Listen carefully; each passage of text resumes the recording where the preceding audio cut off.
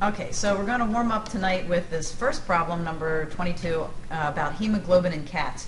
The following data represent the hemoglobin for 20 randomly selected cats. So it makes sense that we put all these hemoglobin levels in L1 in our calculator. Then we start. Part A, compute the z-score corresponding to the hemoglobin of Blackie, who has this level 7.8 grams per dl. Interpret this result. So the big thing, and I'm just going to write this here, the big thing that runs through your mind is, compute a z-score.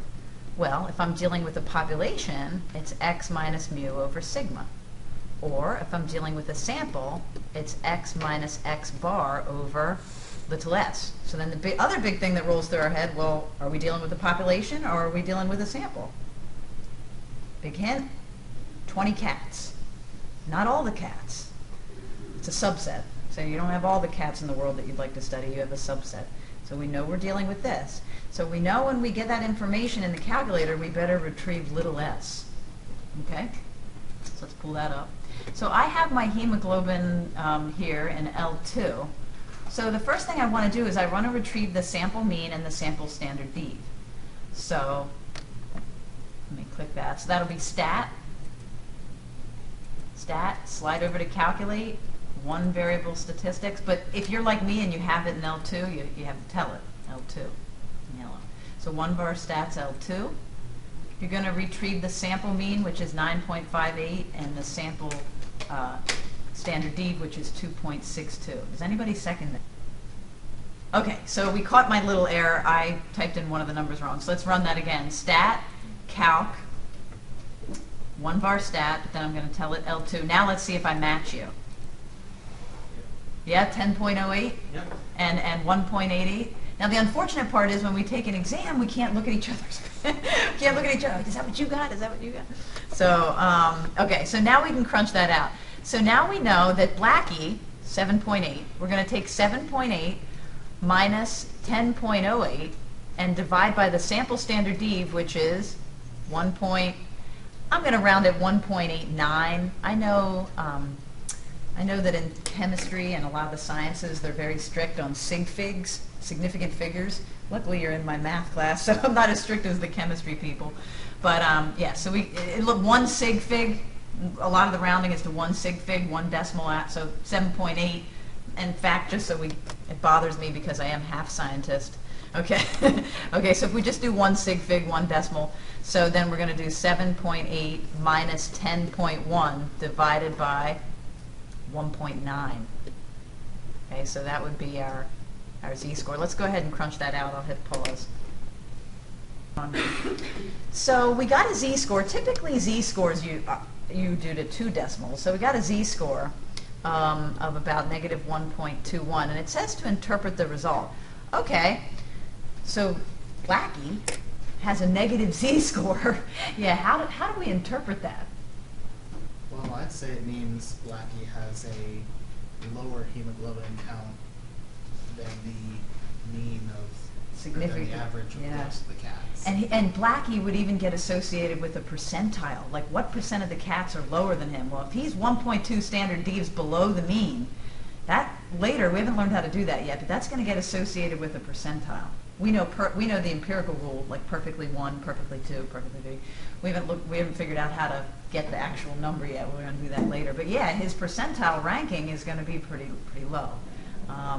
He's definitely in at least the 40th percentile or lower. Okay. There's something that I'm going to do to cheat, which we definitely haven't learned yet. It's coming towards the end of the year. Second distribution. You can ignore this part because we haven't learned it yet, but I'm just doing it for grins and giggles. Second distribution, normal CDF. I want to find the percentile ranking for Blackie. Negative 99999, comma. Now I'm going to type in his z-score. What was it? Negative 1.21. Oh man, he's only in the 11th percentile. Now later down the road, we'll know what normal CDF means. When I use that feature, it basically gives us the percentile. So Blackie's in the 11th percentile. Okay? Okay, so next phase of the game is to get the quartiles, the IQR, and then determine the lower and upper fence bounds to see if there's any outliers for these hemoglobin levels. So we have the technology, so let's just go ahead and use that. we had run one var stat. We'll do that again. Stat, calculate. We're going to do this a couple different ways, so you can see it both ways. One var stat, I'm going to tell it L2. Okay, then I'm going to look for my quartiles. Just keep paging down. Q1 is 9.15. Q3 is 11.1. There I've got my quartiles, and I haven't even really lifted a finger. If I was going to do it by hand, we talked about how to do that by hand, rank it from smallest to largest, etc., determine where the median is. But you can go ahead and take it from the calculator. So Q1 is 9.15. Q3 is 11.1. Now we know about the IQR. The interquartile range is just 11.1 minus 9.15. But it says to interpret the interquartile range. So before we actually get the interquartile range, let's make a sentence about this. And I'll hit pause just to see if you know. So when you interpret interquartile range, big note to self, if this is really the 75th percentile, and if this is really the 25th percentile, then the way you would interpret that is 50% of the cats have hemoglobin. It's where the middle 50% of your data lies. So 50% of the cats are going to have hemoglobin levels between 9.2 and 11.1. A little bit about, let me see if I can pull this up, if it'll let me. Okay, a little bit about the upper fences. We had the IQR criterion before. We said that Q3 plus 1.5 times the IQR will give us the upper fence. And we said that Q1 minus 1.5 times the IQR will give us the lower fence. And we said that anybody that lives outside those fence bounds is an outlier. So let's take a moment to do that. I'll hit pause. All right, so now we're ready to do a little scanning. We got our fence bounds. We determined that the upper fence bound is about 14.025, lower fence bound 6.225. Q1 found by taking Q1, which was 9.15 minus this quantity, and Q3, which was 11.1 plus this quantity. Okay. Does anybody lie outside those fence bounds? And here's something that I haven't looked at. Is the data already ranked? So I'm going to go stat. I'm going to take a look at it. I don't remember. Yeah, it looks like it is ranked already, right, from smallest to largest.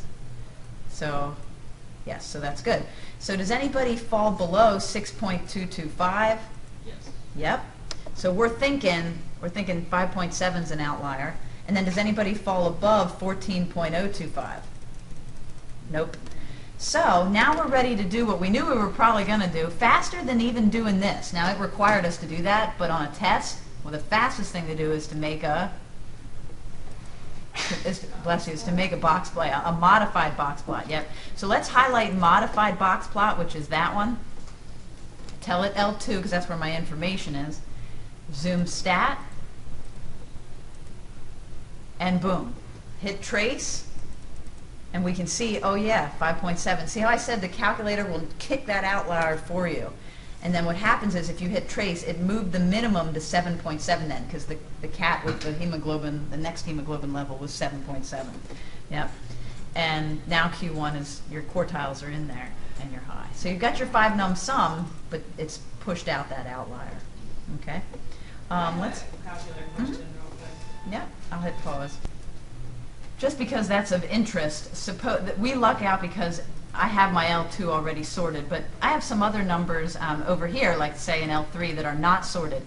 If I wanted to sort them, a good thing to do would be to go to Stat, just slide down to Sort, hit Enter, and then tell it the list that you want to sort. And it'll sort it from, now you go back in and look at it, and you can see L3.